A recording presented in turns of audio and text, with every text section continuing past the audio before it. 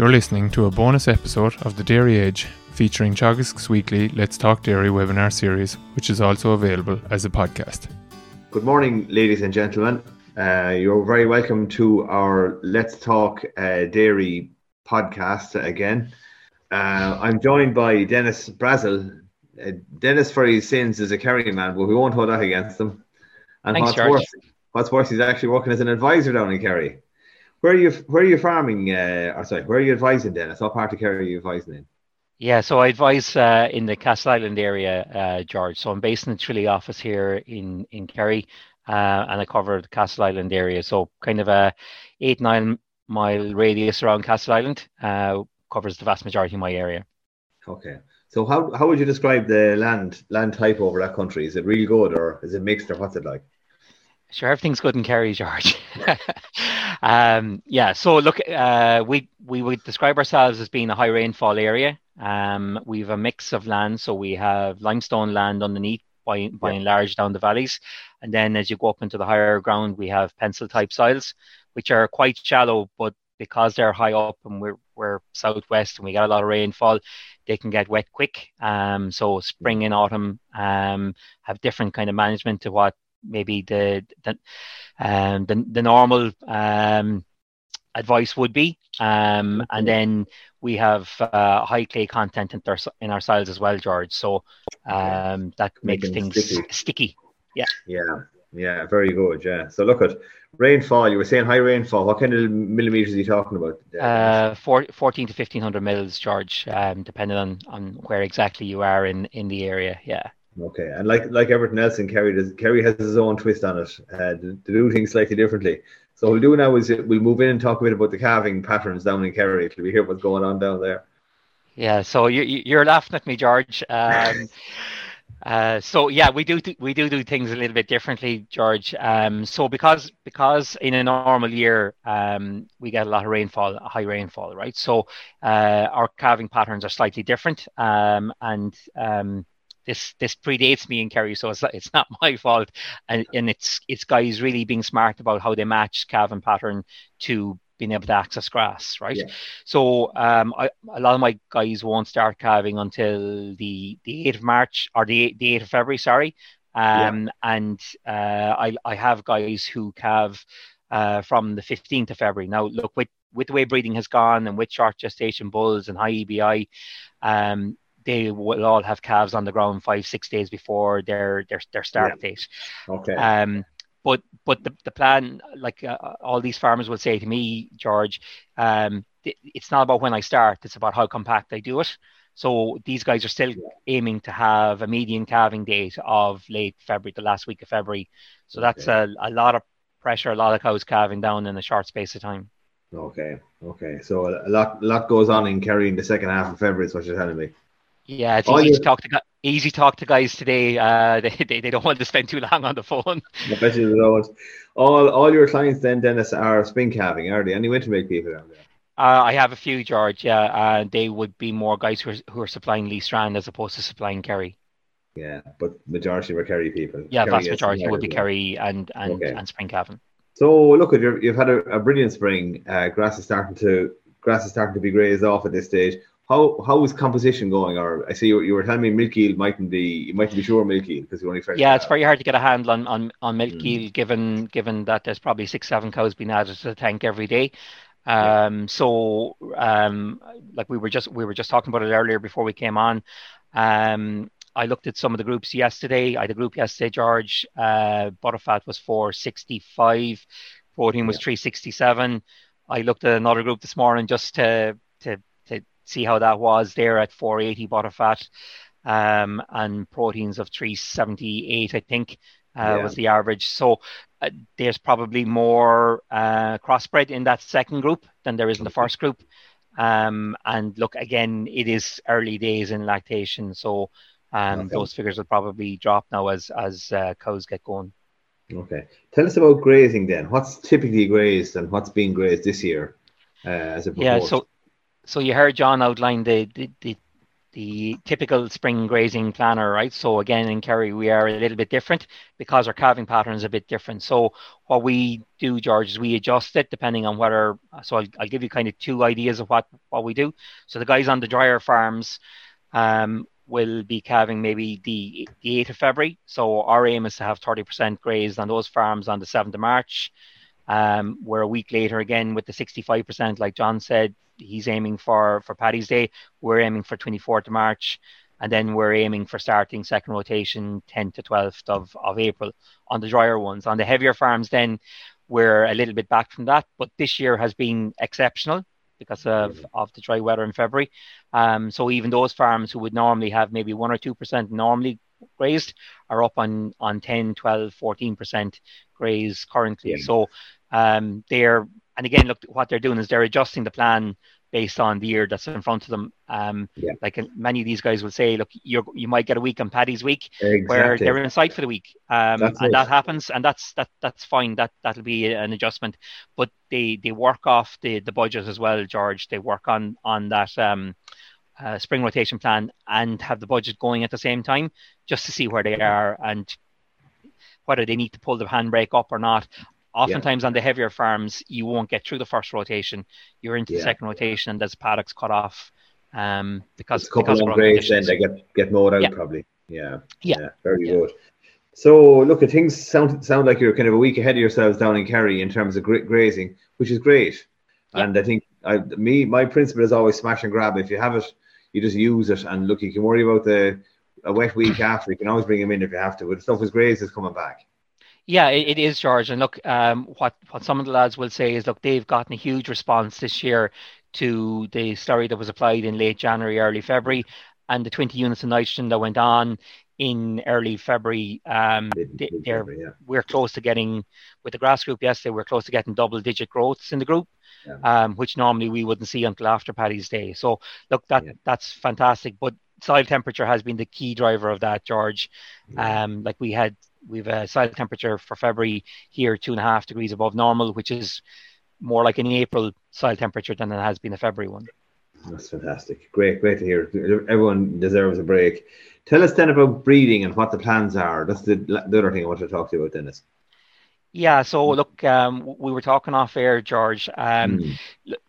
Look, I would have a good share of guys who I would consider early innovators, and they've been doing sex semen with a number of years. But I'm finding that there's even more than the early innovators doing it now at this stage, George. Look, they're skewing the figures in their favor because they're doing a pre-scan on the herd of cows. They might have 60 cows that they want to breed to dairy. And there might be 10, 15 of those that the vet is saying to them, look, they're not for sex semen or whatever. So they're getting very, very good results with the sex semen. Like we were saying off air, there's 3 very active AI companies in our area. They're all have good selection available, whereas maybe 4 or 5 years ago you might have had a limit on maybe 0.14 protein bulls. Now you have the 0.22 bulls, the 0.24 bulls are all sexed as well. So look, that's a big help in terms of what the customer is demanding and what farmers are using. And what about the beef side of the house then? Are the trends coming in beef AI as well, or beef breeding? So look, what I'm seeing with guys, George, and even more so with the last 2 years is there's a lot of guys looking at the herd of cows. They're starting to get a stable herd, and they're saying, look, there's I can get the heifers that I want with sex semen off of the best 50% of the herd. There's cows there that are going to come in early in the breeding season, and they're deciding, look, that they're a generation behind the other cows in the herd. So why breed them to dairy? They're breeding them to beef. They're using high DBI bulls, and they're very happy with the results. Now, look, they just need to be a little bit careful in terms of you can go a little bit far with the thing as well. But calving ease, good beef value bull, short gestation, like you were saying yourself, they are all the important key ones to it, George. And the big thing for dairy farmers to remember, look, the vast majority of our money comes from the dairy cow. So we want a cow fit and in the parlour. We want long gestation or long days in milk, and short gestation, and high fats and proteins. That's what guys are breeding for, and they're doing a fantastic job in terms of achieving that. Dennis, I want to bring you back to one. Before we finish that, it sounds like you're an advocate at this stage of judicious use of sex semen as a kind of a game changer for your farmers. That be right? It is, but look, it's to follow the rules around it, George. So guys are following the protocols. They're having quite good results. Now there are one or two that you hear that don't, and when you actually go investigating it, there's maybe something missing in the protocol, something missing in the steps, and that's where the fall down is. It's not the sex semen piece. Yes, they're 90% sex semen, so there will be a bull calf in the mix here and there as well. But guys that are doing it and guys that have a number of years under their belt are very, very happy with it, George, from what I hear anyway. Very good. Great. We'll leave it at that piece of that. The last thing I wanted to cover with you, Dennis, is a bit about silage. So you have some interesting comments about silage. So first of all, there's loads of silage around. That's the first thing. I won't say loads. There is plenty though, George. We did not suffer the same as other areas. Now, I have one or two farmers who'll shoot me for saying that because their farms did suffer, and just because of the nature of what their farms are.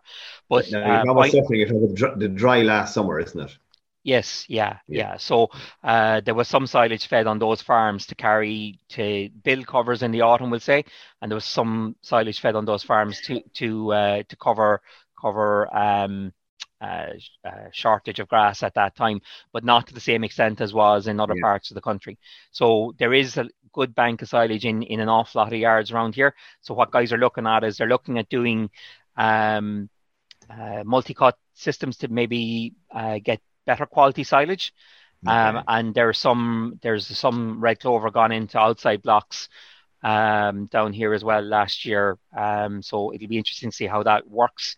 There's a bit of nervousness about that, George, in terms of will we get the 2 dry days together in the lead up to cutting when we cut that so that it wilts properly, so we get the preservation right. And we had a very wet back end down here last year, so September, October, November were very, very wet, and some of what was planned to be cut at the end of September didn't get cut. Some guys got back out and grazed that with young stock in the month of December when we had the frost, and that does look to have recovered reasonably well. Now, given the warm soil temperatures we've had in February have probably helped that ground to recover, but there will be some concerns around it, George. Yeah, cool. But it's a wait and see in terms of what happens in the coming months and years on the red clover. I see huge potential for it of our country anyway as well. Dennis, question in there. Do you see a role for contract breeding of replacement heifers? In other words, maybe someone has a low enough kind of merit herd, genetic merit herd, puts everything to beef, and then someone else maybe with better herd putting maybe using sex a bit more widely in the herd. I would be an advocate of it because I would have guys who have will say it's like if you put a straw into a cow today, right? You have a calf next spring. Well, not today, but in May. You've a calf next spring. You've a bulling heifer 12 months later. You have a calved heifer the year after. You probably 2 years before she's influencing the tank very much. So you're kind of a 5-year process. So it's very hard to breed up low production cows, right? So there are plenty of really good herds out there who have excellent genetics. They've been doing this with 20, 30, 40 years. And you're always going to be a generation or two behind them if you have low genetic merit cows. So I think there is a role for it, George. It is a slow one to take off because guys like to breed their own heifers. They like their own stock. There are big fears in terms of bringing in disease. So I would say have a good conversation with the vet in terms of what protocols to follow if you are going that route. But there are a few guys down here who have done it. Even my colleague Nora there had one guy who did it. First 3 years he was feeling, Jesus, are these better than what they are at all? And in the last 2 years, his performance has just gone straight up, George. Like he's jumped 30, 40 kilos. And it's because the daughters of these animals are now coming through as well. So he's delighted with it. And I know at that time when Nora was trying to sell it to him, it was a hard sell to buy into it. But look, I think it has a role. Yeah. Come on, thanks, Dennis. Listen, ladies and gentlemen, I'm going to call it quits here now. At that, we're going to thank Dennis Brazil from the Tralee office there for joining us, the Tralee Teagasc office, for joining us this morning to discuss the kind of Kerry take on spring 2023. Thanks very much, Dennis, and look, we'll talk to you sometime in the future again. Thanks, George. Take care. Bye. We're back again next week, guys, with and girls. We're back again next week with Don Crowley to talk about keeping it under 100,000 in the spring of 2023. God bless now, and safe farming. That's all for this week's bonus episode from the Let's Talk Dairy webinar series, and don't forget to look out for more bonus episodes each week. I'll be back with the usual Dairy Edge podcast on Monday, so do listen in then. I'm Stuart Childs, and thanks for listening.